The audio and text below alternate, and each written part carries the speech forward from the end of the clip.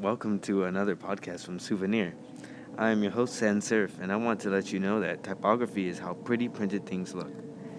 Today I have designer Jimmy Rojas. Hello everyone, it's great to be here, and I love the smoothness of sans serif typefaces. Do you guys realize the importance of white space in design? White space is key to having good contrast in a design. What kind of typefaces did you use, and what is the category? I use a typeface Vani, which falls under the serif category. Wow, that typeface appeals to me. I recommend that next time you try other typefaces, like old style, step serif, modern, or even decorative.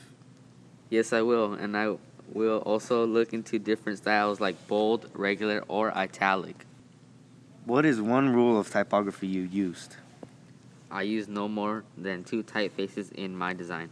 I also follow the CAR principle, which is contrast, alignment, and repetition.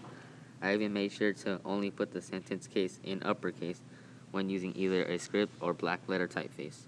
What is the personality of your letterhead based on the typefaces you used?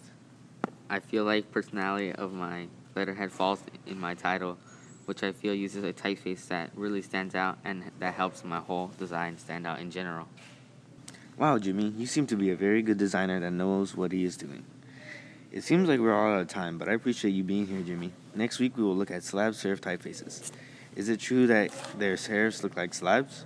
This podcast has been a product of Adobe Youth Voices.